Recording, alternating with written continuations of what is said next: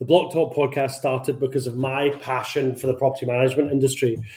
I wanted to start a conversation and add some value within the industry with a diverse range of people and professionals who can add something extra.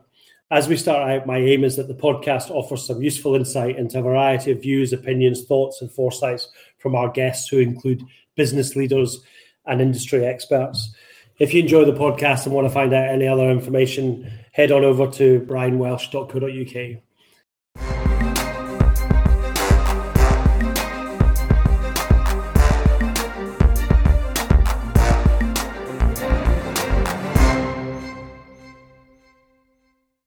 Hello and welcome to another episode of the Block Talk podcast with me, Brian Welsh, and Jax Bruce.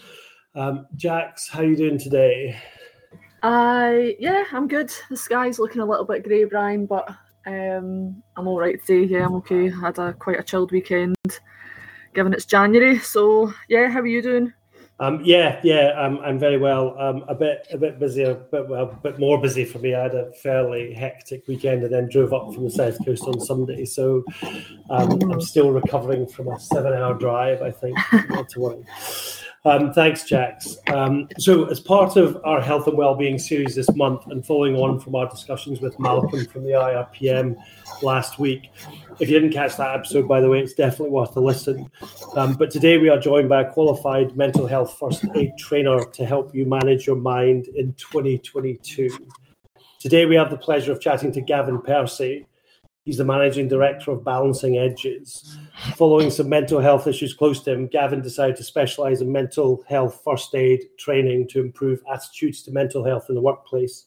His training leads to improved morale, loyalty, productivity, and employee well-being. So, Gavin, great to have you on. How are you today? Yes, all good, thank you. Unlike Jack's, the sun is shining in Yorkshire because I'm down in Yorkshire. So yes, it's very pleasant here. Thank you. Good. Great to have you on. Thanks for joining us. So can you tell us a bit more about your path to specialising in mental health? Yeah, well, my background is not mental health. My background is actually hospitality. So I was a hotel general manager. I moved into senior sales roles, became director of sales for the UK for a couple of hotel chains. And then in 2013, I got made redundant. And as a result of that redundancy, I decided to start my own consultancy and training business. So that was called Winning Edges. And Winning Edges still exists, but it's a much smaller part of my life now than Balancing Edges. And what happened in 2017, my wife went on the mental health first aid course as a delegate and came back and suggested to me, which means told me, to go and become an instructor for mental health first aid. So I duly did so, and there was a number of reasons. One is she told me to. Second reason, really, and a more serious reason, is I had experienced some mental health issues myself, partly as a result of that redundancy, partly as a result of how I was treated at that particular company, and previously as well had some mental health issues myself, but also in my sort of wider circle of friends and relatives, I had two death by suicide in that circle of friends about the same time, and it was something that I felt something needs to be done about. So I did the course, and what I didn't expect to happen was that it would become my passion. I didn't expect that to be the case, but that's what's happened. It's become my passion and my life. And really what's happened now is Winning Edges is now probably 5% of what I do. Balancing Edges, the sister company, which does the mental health and first aid training, is 95% of what I do. And that's come about partly because of the nature of what's been happening over the last couple of years, but also because it's my passion. And so that's where I am. So I do mental health first aid training and suicide intervention training. Okay, interesting. So last week we spoke to Malcolm Perryman from the IRPM about the findings from their mental health and wellbeing survey. The response was pretty overwhelming, with 100% of people completing the survey, which was long, showing how important it was to everybody who took part in it. If you could give one piece of advice to people in the property management industry on how to deal with negativity or even abusive behaviour, what would it be? Yeah, I did read that report with interest. There was a lot of very interesting findings in there, regarding dealing with sort of negativity and abusive behavior, that really comes as a result of the stigma and discrimination around mental health, and it's the culture of the business that really needs to change in order for those things to adapt. And that's not easy for an individual to influence. An individual on their own, it's a very difficult position to be in. It really has to come from the top down. There are things the individual can do, and I'll talk about that shortly, but the organization ideally needs to see that there's a return on investment from dealing with mental health and well-being in the workplace. Deloitte say that there's actually a 5-to-1 return. For every pound spent on training and development of mental health first aid, there's a £5 return to the business. So, and that's not back of a fact packer, that's Deloitte. They don't put their names to these things lightly. And if I can get someone like me to take on to advise them on how to change that culture within the business, really. And as far as an individual is concerned, they should feel they can talk to HR or occupational health to discuss their feelings, and that it's okay not to be okay. That stigma discrimination is reducing. I think that's one good thing that's come out of the pandemic, actually, is people being more open about their mental health.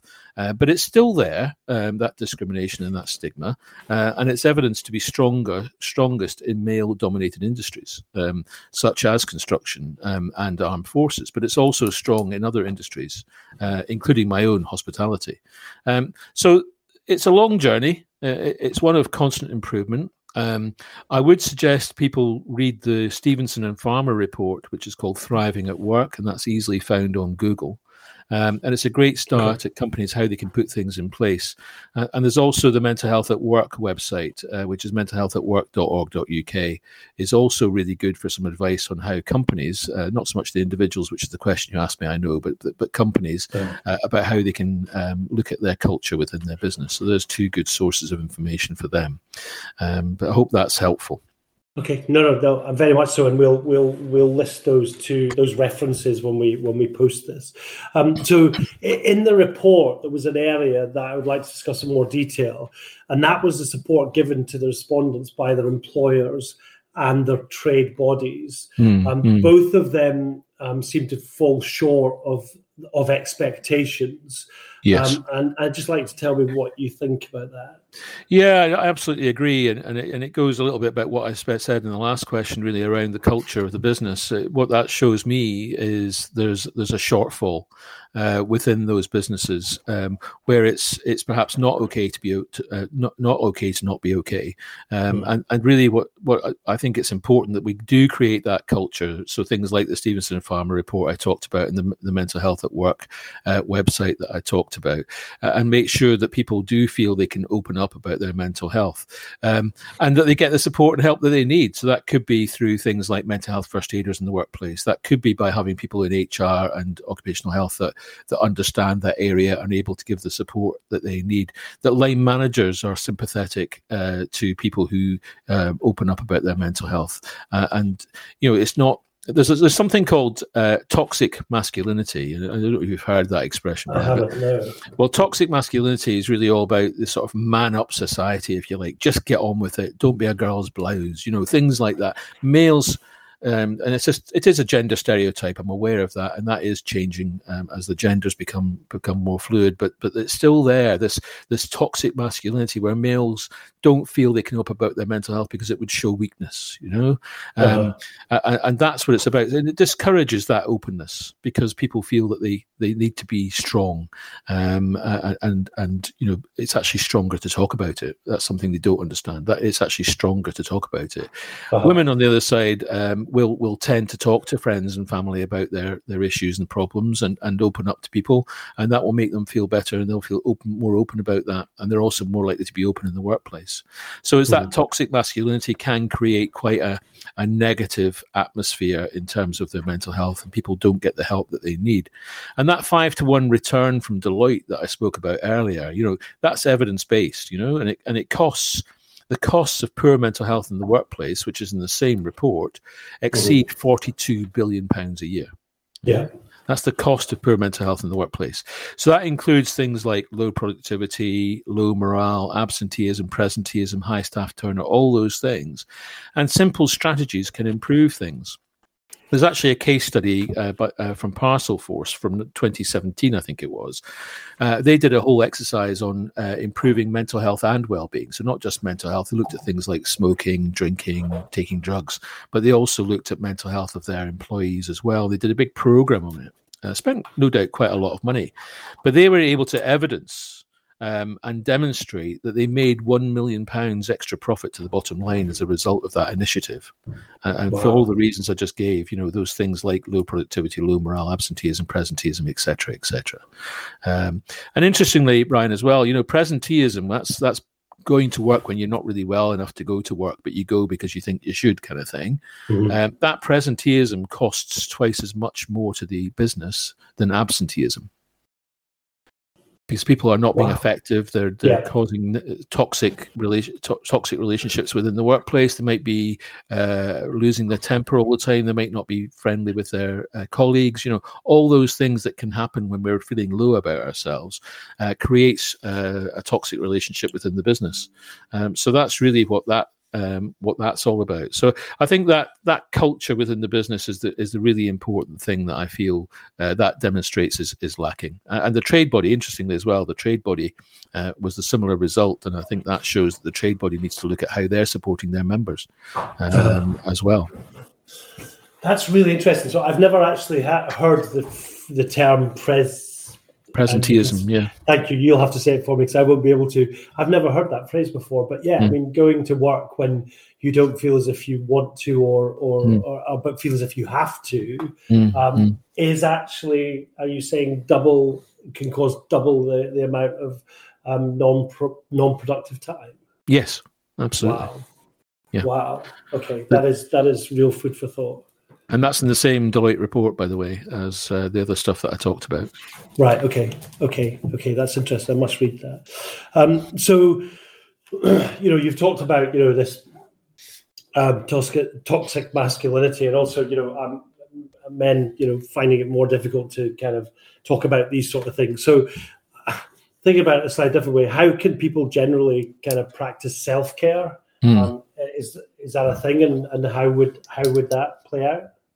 Yeah, it is definitely a thing, and it's a really important thing. And I in the training that we do, we talk about something called the stress container. And the stress container, everyone's got a stress container, but everyone's stress container is different in size. Some people have got very small stress containers, and the smallest thing will overflow their stress container.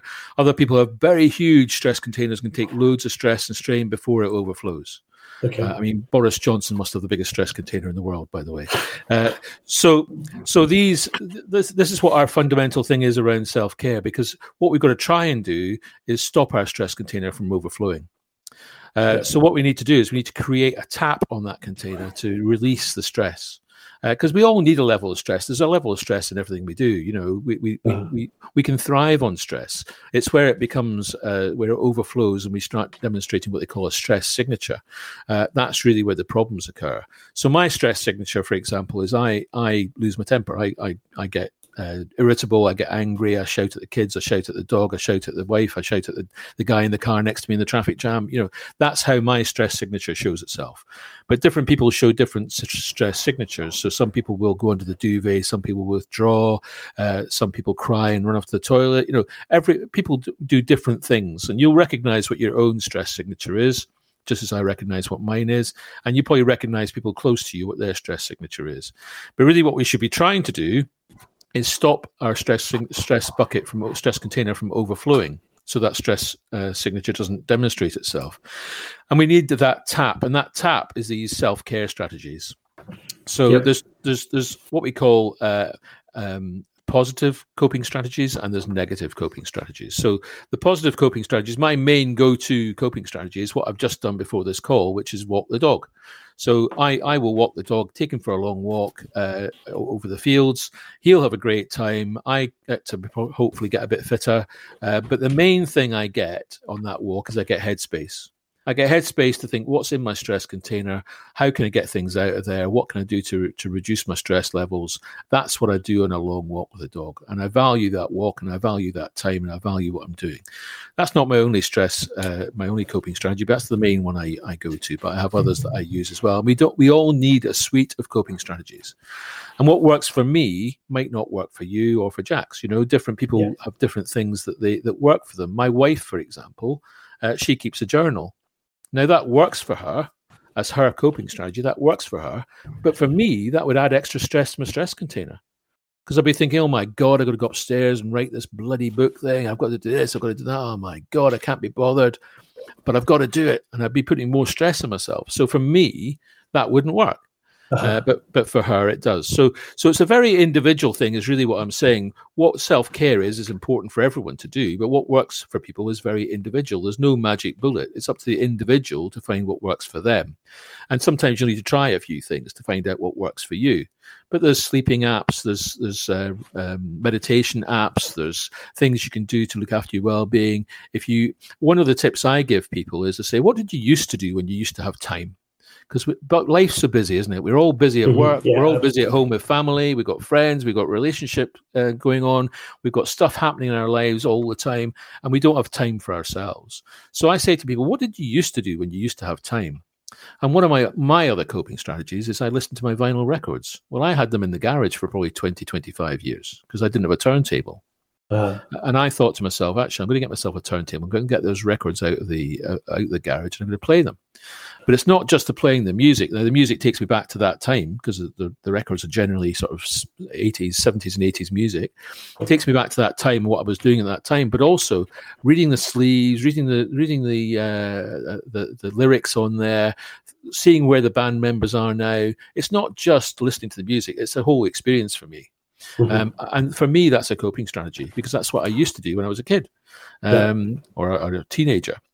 So that's an example of the sort of thing. But it could be something, for some people, it could be as simple as having a hot bath, some candles and some soft music. It could be going to a yoga class. It could be going for a long walk. It could be going down the beach and seeing the sunset. It can be different things for different people. And the important thing is to find what that is that works for you. There is an acronym, an initiative by the NHS called the 5 Ways to Wellbeing. And the 5 ways to well-being, you can Google that very easily and it'll come up. And the 5 things are connect. And what connect means is talking to friends and relatives basically about how you're feeling. Be active, so getting exercise. It's been proven that a half-hour strenuous exercise every day is as good for your brain chemistry as an antidepressant tablet.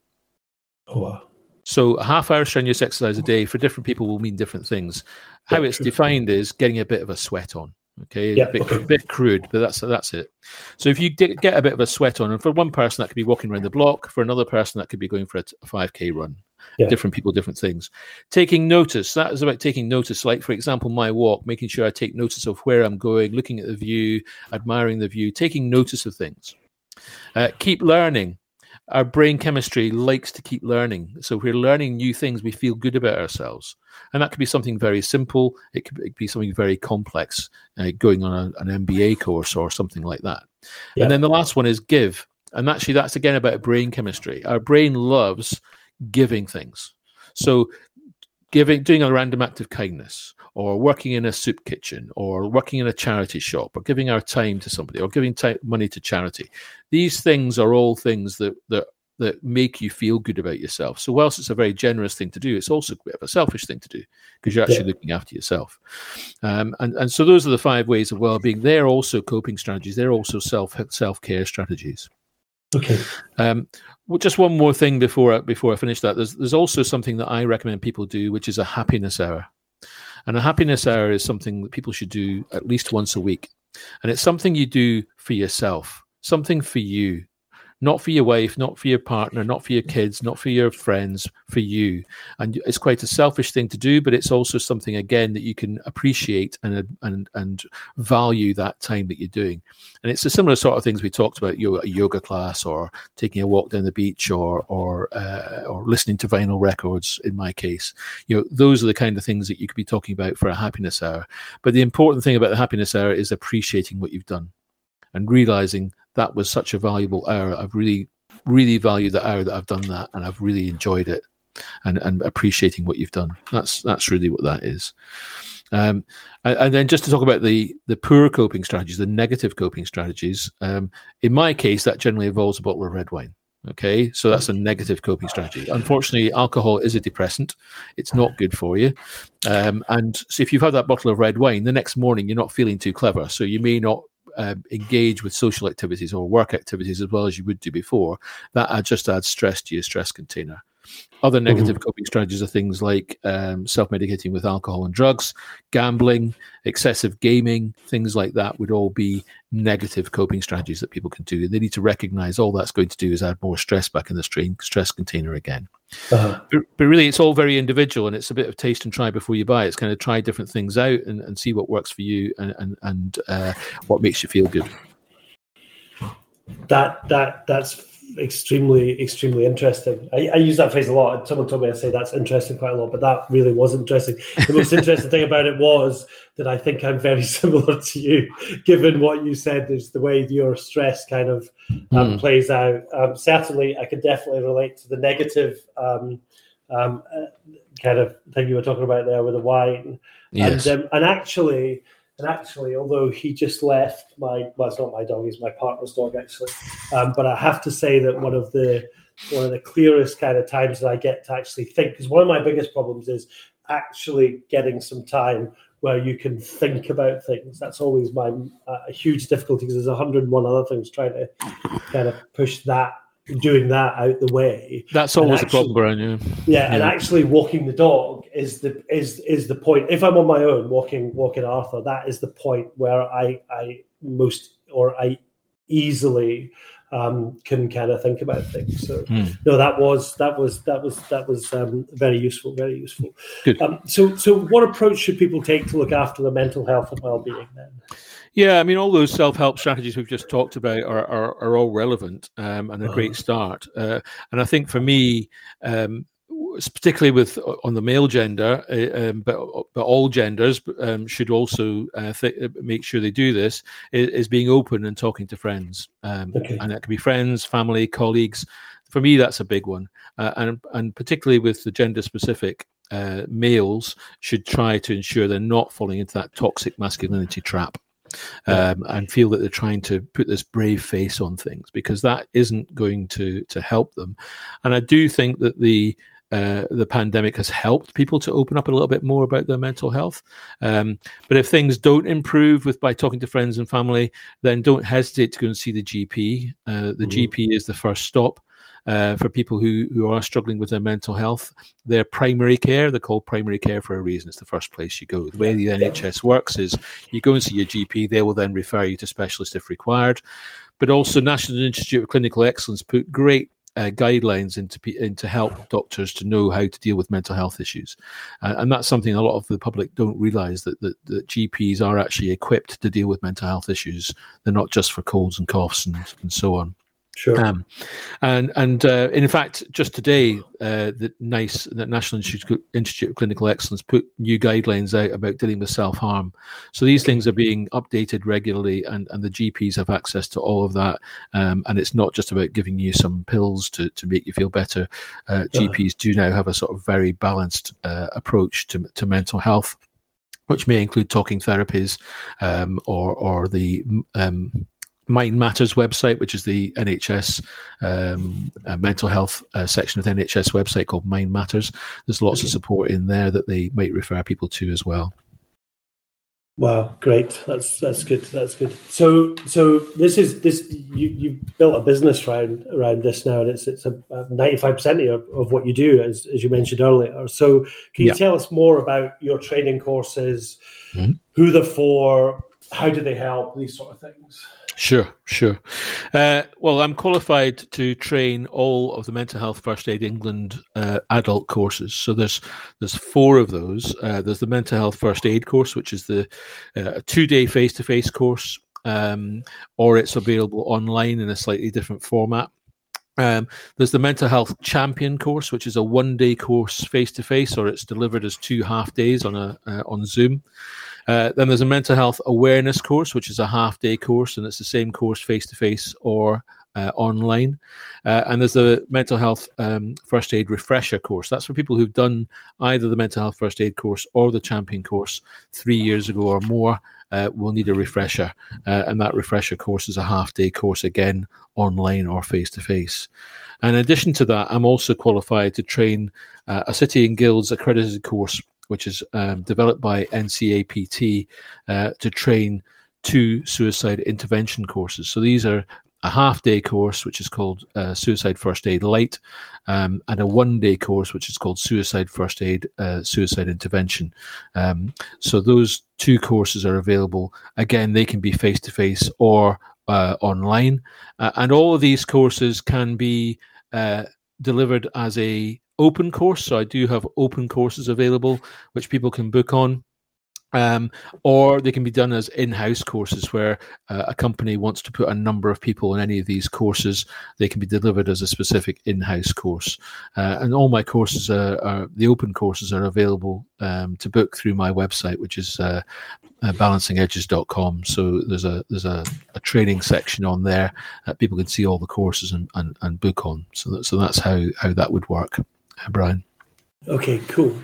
So this is mainly for businesses that want to have mental health first aiders within their teams. Yeah. Yeah, it can be that, but also individuals who've got an interest in mental health who want to learn more. I mean, I've had people on courses who just really want to know more about mental health and maybe want to develop and become an instructor on mental health first aid as well. So it can be a very wide cross section. It doesn't need to be company employees. It can be individuals that just want to learn more about it and do good. Just like physical first aid, Brian. You know, people who do physical first aid courses may be doing that at work, but they may do that as an individual person as well. Yeah. So how do you see the future of mental health going then? Well, I do feel there's been a positive change, as we mentioned, because of the pandemic. You know, people are more open than they were. There's no doubt about that. There's still a long way to go, but the movement is positive. You know, and I can see that continuing and becoming more and more open as well. So I do think that there is sort of light at the end of the tunnel regarding that stigma and discrimination. But you know, it's the same with inclusivity. You know, we think we've got race relations sorted, and then a big problem occurs. You know, that stigma discrimination is still there, and it's just what percentage of the population there are and how strongly they feel about it. But making sure there's not a backlash as well, though, because I think that, you know, some people see it as being an excuse sometimes, and that might become a backlash if we're not careful, if that becomes too strong, or they're just using that as an excuse not to be at work, kind of thing. You know, so we need to be careful that we don't get that backlash as well, and that people do take it seriously because it is serious, and not because they think somebody's swinging the lead, basically. So we do need to be careful about that as well. Yeah, I can understand that. Okay, so thanks very much for that. At the end of all of our podcasts, Jax jumps in and asks 3 quirky questions. So thanks very much for answering all those questions for me and now. Jax. Thanks, Brian.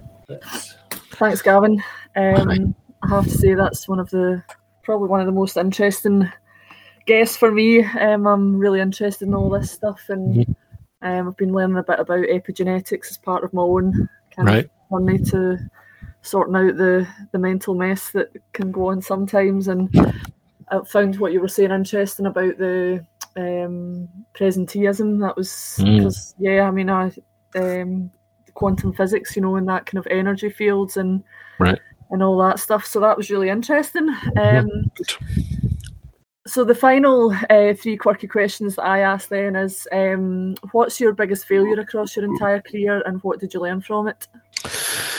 Well, it's quite interesting because it actually goes along with, and I did see this question, and you did very kindly prepare me for that, and I initially I thought, well, do I want to be open about my failure? But actually, when I wrote down what my failure is, it made me feel good about it. So it's kind of almost supporting what I've just said about opening up about yourself. And I've not really told anybody else about this. So, this is quite interesting, really. But my biggest failure was in my last job. my last proper job, because obviously I'm working for myself now, but my last proper job, and I accepted bullying in the workplace, and I failed to address it. I was being bullied in the workplace. Okay, right. Not just me, a whole load of people in that business were bullied in the workplace. Mm-hmm. And I tried to conform, I tried to accept the culture of that business. It severely affected my mental health. And it also resulted in my performance dropping further because I wasn't feeling valued. I wasn't feeling that I wanted to be there. All those things we talked about earlier on in terms of that presenteeism. I was definitely practicing presenteeism. But I learned from that it's not acceptable and that I should have challenged that. But what it's done is it's driven me to do what I do now. Because I can see that business was wrong, frankly. And whilst it got results as a business, it was very short-term thinking because a long service award in that company, I was there 3.5 years, and I almost got a gold watch because they must have been turning over people, every 6 months. 6 months service at that company was a success. Wow. And so you can't run a business that way. I now realize that it wasn't me that was wrong, it was them. Yeah. And what I can see now is that I can help companies to get their culture right and to change and be inclusive. And so I didn't even think about that before I saw this question. So I really thank you for this question because I realized that's probably what's driven me to do what I do now. Probably that experience, that 3.5 years of general misery, frankly, has driven me to do what I do now to try and get companies to understand how they need to look after their people. Yeah, excellent. Turn the negative into a positive for sure. Yeah, absolutely. Yeah, excellent. And it's probably quite sad to say that I think most people have probably got a story like that under their belt, and you just hope that most people will move on from it and do as you've done and turn it into that positive. So yeah. Excellent. So a bit of a fun one. If you ruled the world for a day, or maybe not, a lot of the responses are quite serious. We've had a couple of fun ones. So, if you ruled the world for a day, what would you do? Yeah, it's quite a question, isn't it? I think it's one for my 16-year-old because he thinks he is going to rule the world one day. Excellent. So yeah. So what would I do? I mean, I think I'm going to make a serious answer. I did think about putting a flippant one in, about my football team or something like that, or actually Scottish rugby was what was going through my mind. How can I come up with something that I could do that would help Scottish rugby, not shoot itself in the foot every 10 minutes. So, but I couldn't think of one that made sense. So I have come up with a serious one, really. So I think it would make a law clear in all countries that reasonable adjustments in the workplace should be made for physical illness, which I think most countries do, but also for mental illness, ensuring that the risk assessments are done, that return to work interviews, appraisals, job chats, job reviews, etc., all cover mental health and are not just a tick box exercise. And realize that mental health is important in the workplace. So I'm sorry to give you a serious answer. I did try and think of a flippant one and I couldn't. So that's my lack of creativity, I think, Jack. So my apologies for that. But if I couldn't think of one, it would be about Scottish rugby. That would be what it would be about, trying to make that better. Yeah, no, I think 80% of the responses have been quite serious, and then we've had a couple of one of them was banishing felt tip pens from the world. That was Malcolm. That's last week's podcast. So that was funny. And then Ross, who we had on as well, he was wanting everybody to party. Right. So have a big party. Right. Yeah, I should have thought of that one. That's a good one. Yeah, I like that one. I have to say, sorry, Jax. I have to say, I'd be definitely in